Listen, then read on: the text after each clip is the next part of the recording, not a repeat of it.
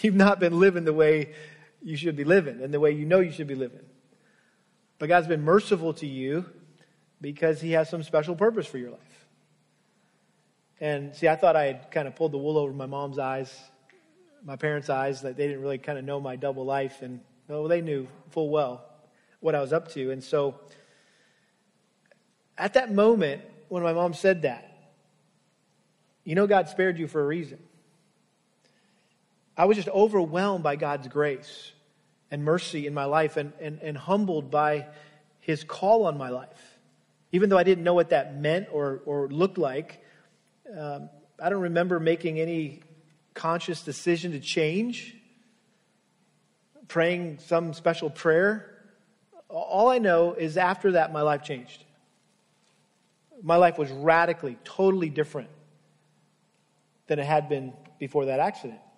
And I went back to school that fall as an 8th grader, and I can still, in my mind's eye, see all my friends standing around my desk because I kind of hobbled in and I still had a brace on my leg. I probably still had a crutch and I was limping in and I was still scarred up pretty bad.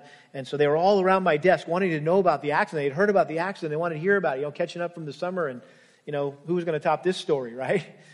Running head on into a van and living to tell about it. And so normally I would have loved all the attention I was getting. I live for that. Being in the center of the attention. Being the jokester and the prankster and making everybody laugh. And regardless of how I got them to laugh, it didn't matter. But for the first time, I wasn't focused on myself. All I wanted to do was give glory to God for how gracious and merciful he had been to me. And from that moment, I remember that day, that first day of class, my 8th grade year, God gave me this burden for my unsaved friends who were following the ways of the world. And all I wanted to do was to share with them how, and show them how following Jesus would change their life forever. And this all-consuming desire to help others come to know Christ as their Lord and Savior grew in its intensity, and I knew I wouldn't be content doing anything else but serving the Lord for the rest of my life. And so it was midway through high school when you're supposed to go to the guidance counselor and they're supposed to help you figure out what you're going to do for a living or where you're going to go to college, and right, you got to set your career goal. And there was absolutely nothing that I had a desire to do other than be a youth speaker. I didn't have a youth pastor. We didn't go to a church that had a youth ministry, and so I never even heard of a youth pastor. Didn't know what a youth pastor was. Didn't know they existed. And so I just thought, well, I just want to be a youth speaker. I want to be able to take the Bible, open up the Bible, and teach young people, teach students the truth of God's Word. And so that's really when I think God called me into the ministry, and I set my course to serve Him in full-time ministry, and by His grace, I've never looked back. This is all I've ever wanted to do. If you told me today I couldn't be a pastor, I don't know what I would do. And again, I went from wanting to be a youth speaker, and then I went to Bible college, and I found out there's a thing called a youth pastor and youth ministry. I'm like, oh, that's what I want to be. That's what I want to do.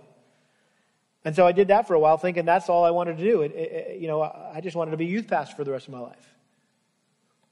Until the guys around me, where I was serving as a youth pastor, said, hey, you need to go be a senior pastor. I said, I don't want to be a senior pastor. I want to be a youth pastor. And they said, no, you need to be a senior pastor. You need to be able to teach, not just the students, but the moms and dads, grandmas and grandpas. And at that time I said, okay, Lord, I'm going to trust you that you're going to use the godly men in my life, the elders, those that you've placed in authority over me and around me. You're going to direct your will for my life through them. And so here I am today as a senior pastor. But several years back, we took a trip as a family back to my hometown and wanted to show really Kelly and the kids where I grew up and, the house, I grew up in, and the little store that I used to, get Suzy Q's, which were before they had Zingers, they had Suzy Q's, right? So this has been a problem my whole life with Zingers, okay? But they were Suzy Q's, and I used to get them at this little country store, and I would put them on my parents' credit. Because that was it's one of those old-fashioned stores. You walk in and your parents had a line of credit, and they would just write it down on a piece of paper and throw it in the cash register, and your parents would pay the bill once a month. And so I would go in there and I'd put all these Suzy Q's on my parents' credit without their permission, right? So I showed them the country store, showed them the little school that I went to, and so my favorite donut shop growing up. But then before we left town, I drove to that corner. They didn't know where we were going. And so I drove to that corner where now, almost 40 years ago, I almost died. And I just parked the rental car and I just sat there and looked and thought, and they were like, "What are we doing here?" And I explained to them, I said, "Hey, this is the corner where your husband and your dad almost died. And this is a very special place. This is like holy ground for me." Because honestly, that bike accident was the turning point in my life. And I'm not sure if I had died at that corner, whether or not I'd gone to heaven.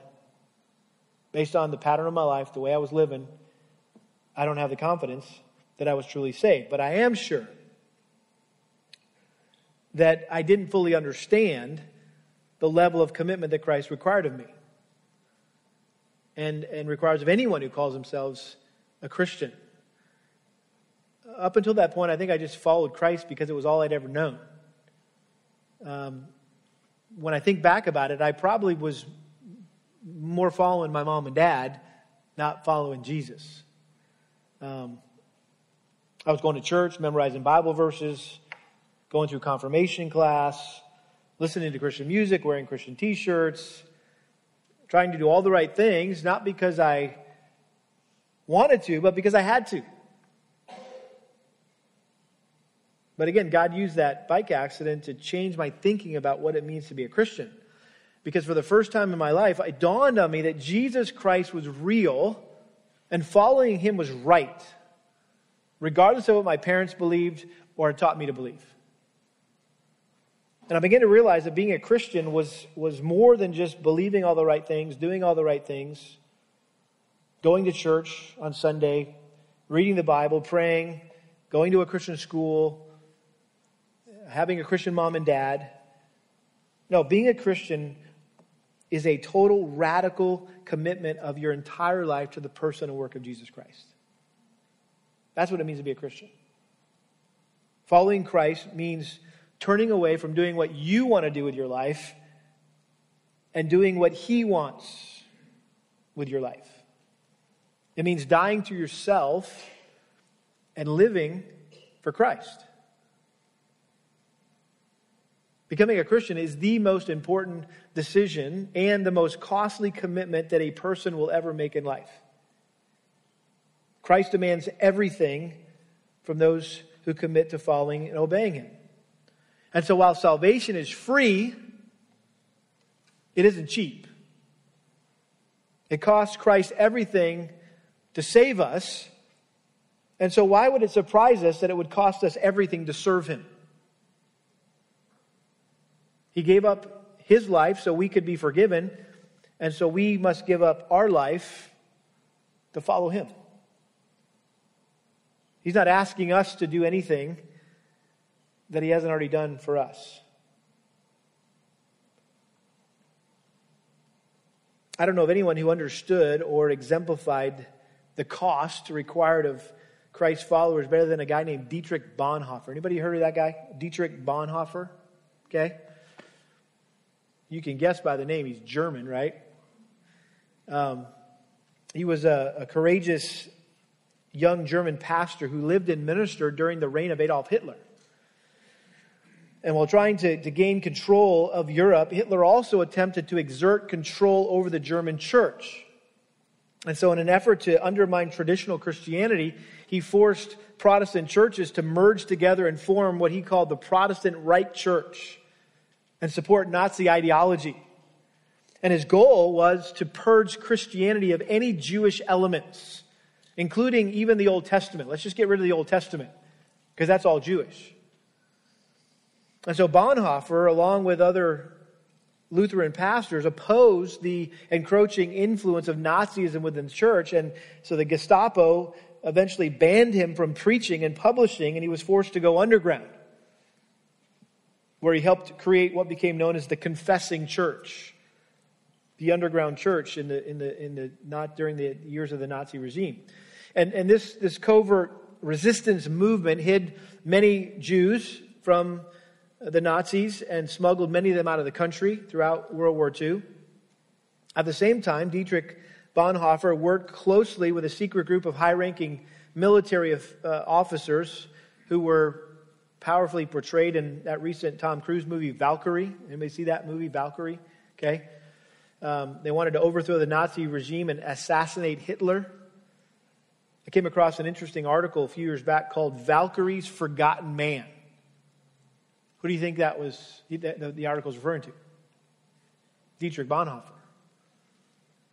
He was arrested after money used to help some Jews escape to Switzerland was traced back to him. He was charged with conspiracy and imprisoned in Berlin for a year and a half.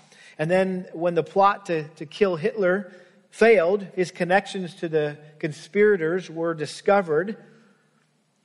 And so he was moved to a series of concentration camps and then eventually executed along with a group of co-conspirators at a place called Flossenburg on April 9th, 1945, just weeks before the Germans surrendered to the Allied forces. Well, as you can imagine, Hitler wanted his attempted assassins to die a slow, shameful death and to make an example out of them. And so he ordered that they be stripped naked and hanged from meat hooks in nooses made of piano wire. The doctor who attended the execution and who later signed Bonhoeffer's death certificate described the scene like this. And let me just quote from this doctor. He said, on the morning of that day, between 5 and 6 o'clock, the prisoners were taken from their cells. Through the half-open door in one room of the huts, I saw Pastor Bonhoeffer, before taking off his prison garb, kneeling on the floor, praying fervently to his God. I was most deeply moved by the way this lovable man prayed, so devout and so certain that God heard his prayer. At the place of execution, he again said a short prayer and then climbed the steps to the gallows, brave and composed. His death ensued after a few seconds. He said this, in the almost 50 years that I worked as a doctor, I have hardly ever seen a man die so entirely submissive to the will of God. Bonhoeffer went on to become widely recognized as one of the preeminent theologians of the 20th century. His most well-known book is titled The Cost of Discipleship. Anybody ever read that book, The Cost of Discipleship, by Dietrich Bonhoeffer? I was looking for my copy today. I couldn't find it, so maybe I'll show it to you next week. But it's really just a classic commentary of what it means to follow Christ. And in the opening line of his book, The Cost of Discipleship, this is what Bonhoeffer wrote. Quote, cheap grace is the deadly enemy of our church. End quote. Cheap grace is the deadly enemy of our church. Now, obviously, you're like, well, what did he mean by cheap grace? Well, he defined what he meant by cheap grace compared to costly grace with these words. And again, now I'm quoting from Bonhoeffer again. He said this, cheap grace is the preaching of forgiveness without requiring repentance. Cheap grace is grace without discipleship, grace without the cross. Costly grace is the treasure hidden in the field. For the sake of it, a man will gladly go and sell all that he has. It is the pearl of great price, to buy which the merchant will sell all his goods. Sound familiar? That's what we talked about on Sunday, right? It is the kingly rule of Christ, for whose sake a man will pluck out the eye which causes him to stumble. It is the call of Jesus Christ at which the disciple leaves his nets and follows him. Such grace is costly because it calls us to follow, and it is grace because it calls us to follow Jesus Christ. It is costly because it costs a man his life, and it is grace because it gives a man the only true life. Above all, it is costly because it costs God the life of his Son. And what has cost God so much cannot be cheap for us.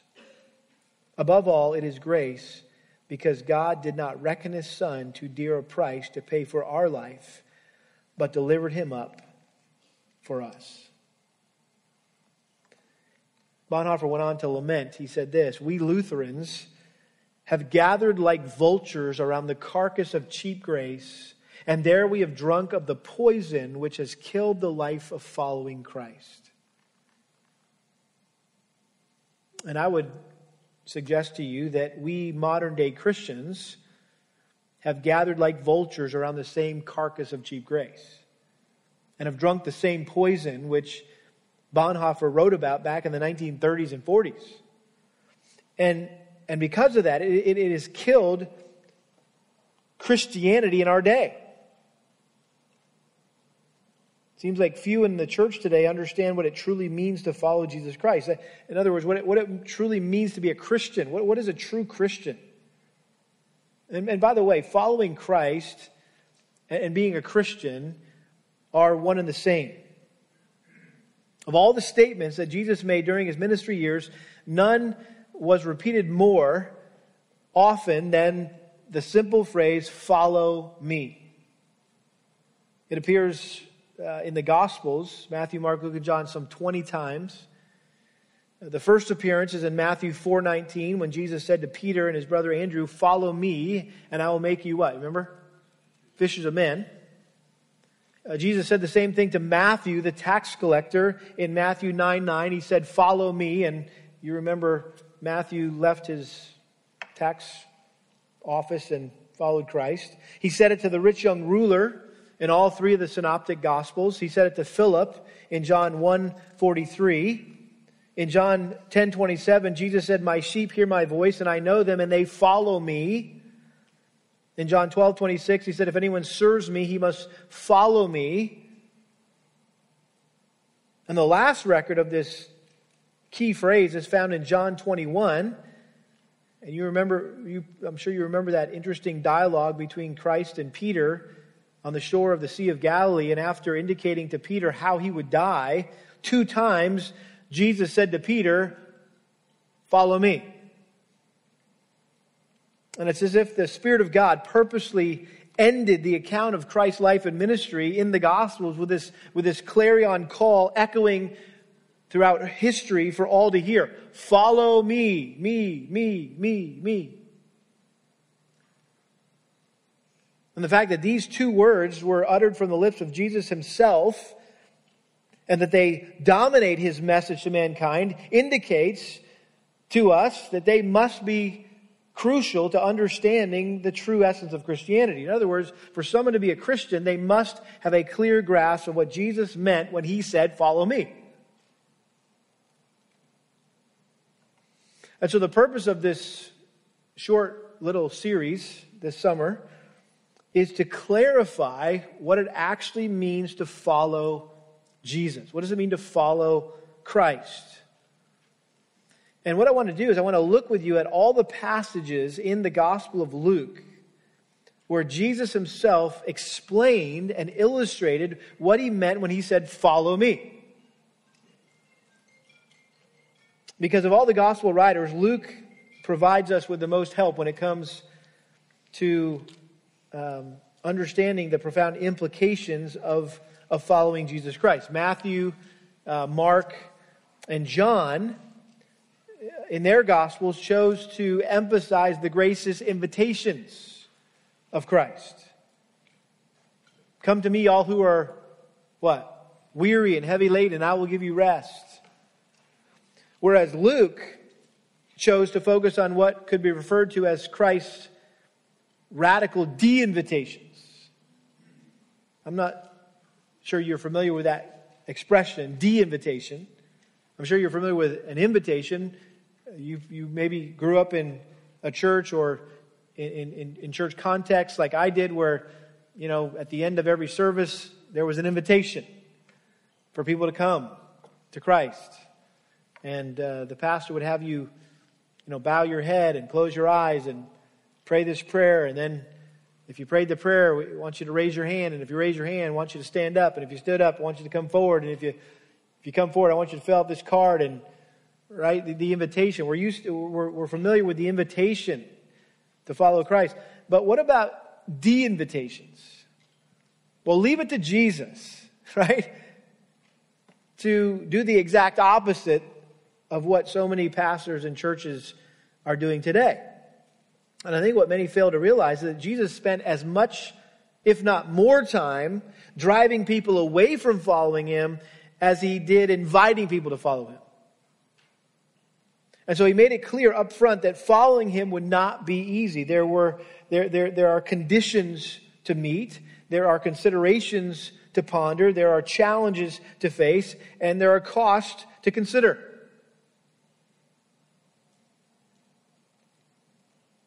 And let me just quickly show you these passages that we're going to look at.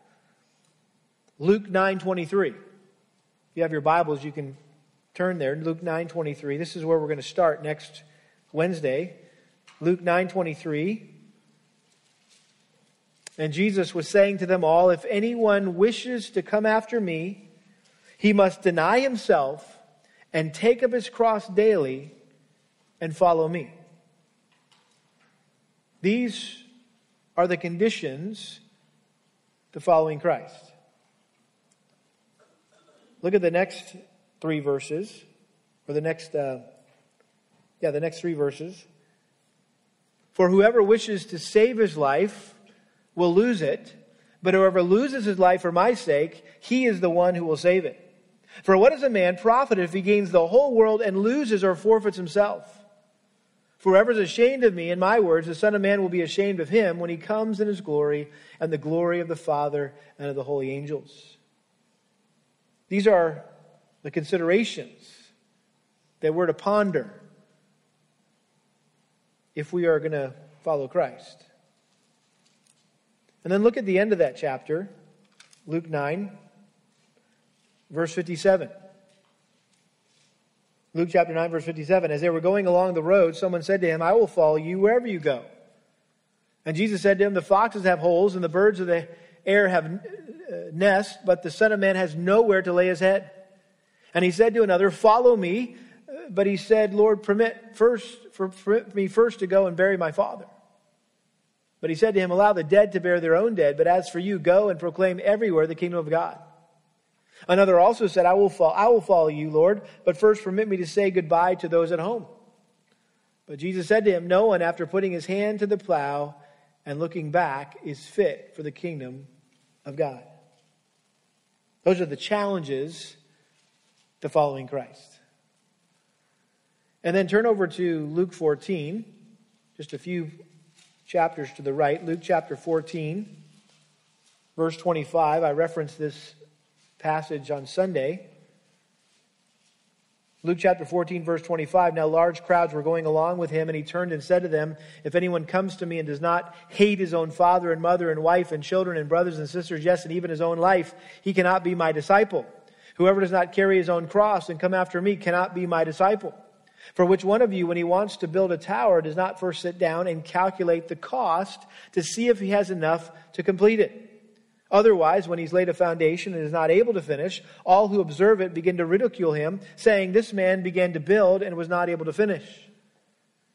Or what king, when he sets out to meet another king in battle, will not first sit down and consider whether he's strong enough with 10,000 men to encounter the one coming against him with 20,000? Or else, while the other is still far away, he sends a delegation and asks for terms of peace. So then, none of you can be my disciple who does not give up all his own possessions. These are the costs that we are to consider. And so we have conditions. There are conditions to meet. There are considerations to ponder. There's challenges to face. There are costs to consider. And then we'll wrap up at the end of our series looking at a case study, if you will, in Luke chapter 18. Luke chapter 18, we have a case study of someone who chose not to follow Christ. And of course, that's the story of the rich young ruler. Again, I referenced this passage from the Gospel of Matthew on Sunday. But in Luke chapter 18, verse 18, Luke records, a ruler questioned him, saying, "Good teacher, what shall I do to inherit eternal life?" And Jesus said to him, "Why do you call me good? No one is good except God alone. You know the commandments. Do not commit adultery. Do not murder. Do not steal. Do not bear false witness. Honor your father and mother." And he said, "All these things I've kept from my youth." When Jesus heard this, he said to him, "One thing you still lack. Sell all that you possess and distribute it to the poor, and you shall have treasure in heaven, and come, follow me."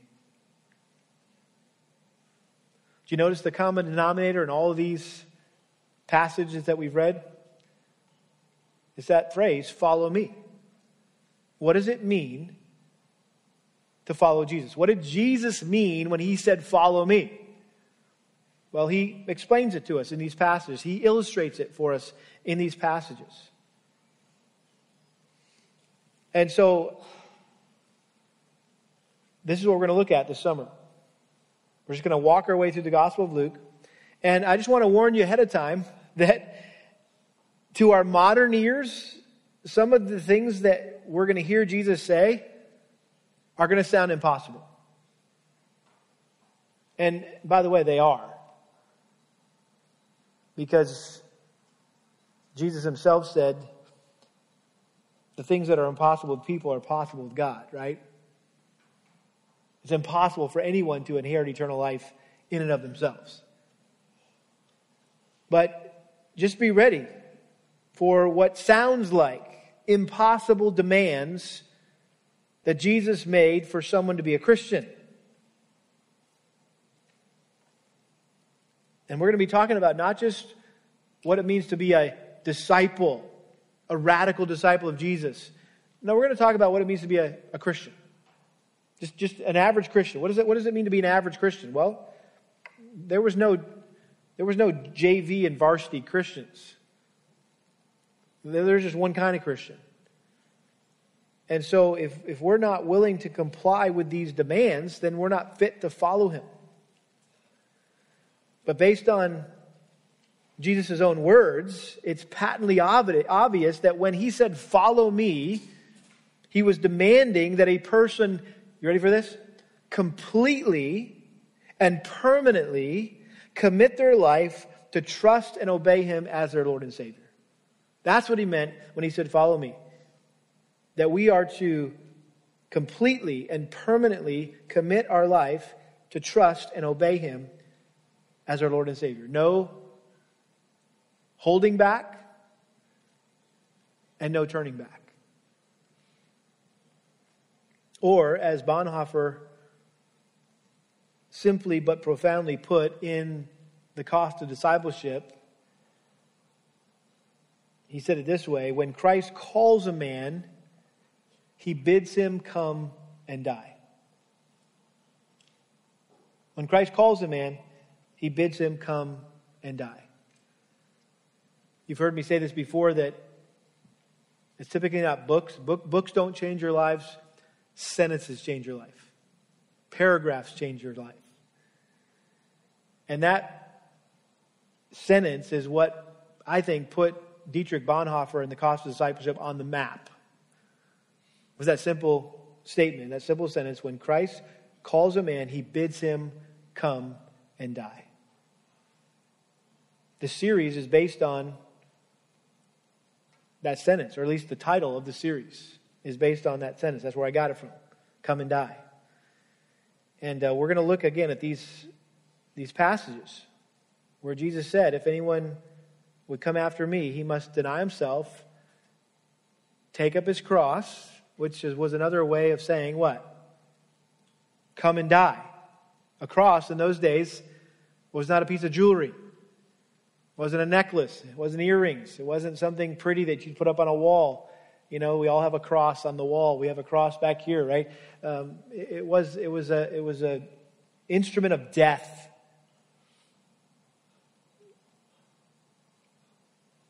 And so while this may sound heavy and this may sound dreary and negative,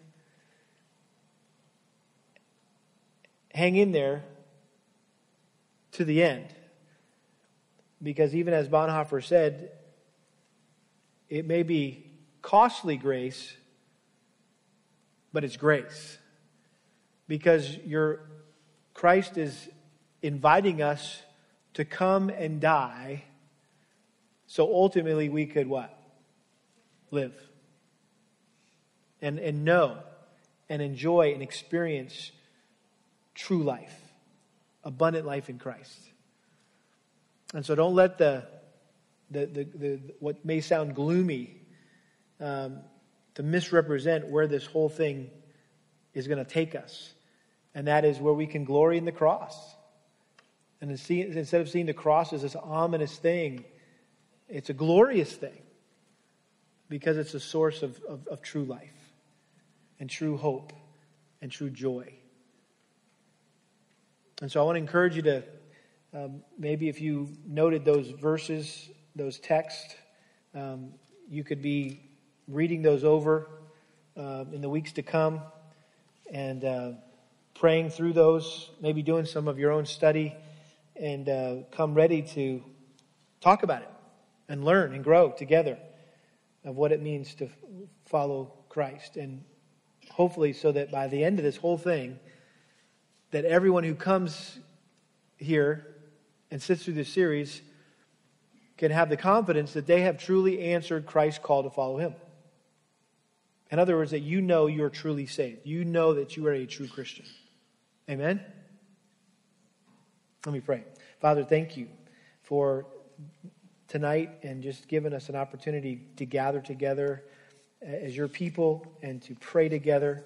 It was just precious to hear the prayers of the saints and lifting up our brothers and sisters who are in need and praying for gospel opportunities. And we just ask that you would continue to unite our hearts as a church, Lord. And thank you for giving us your word that is the only trustworthy standard of what we should believe and how we should live. And Lord, we come humbly and submissively to this series, wanting to accurately, rightly understand your word.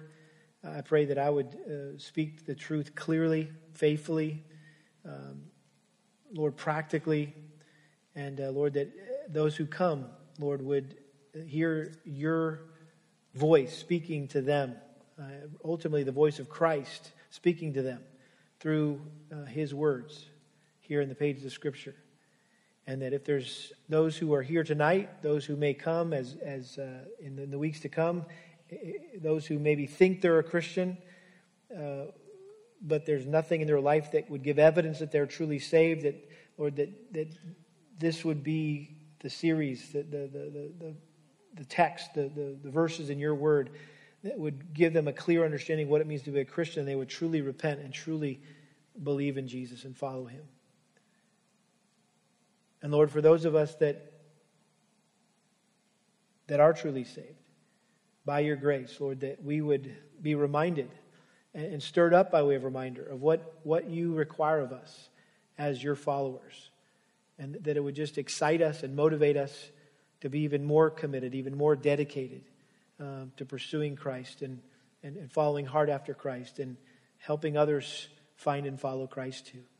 We pray this in Christ's name. Amen.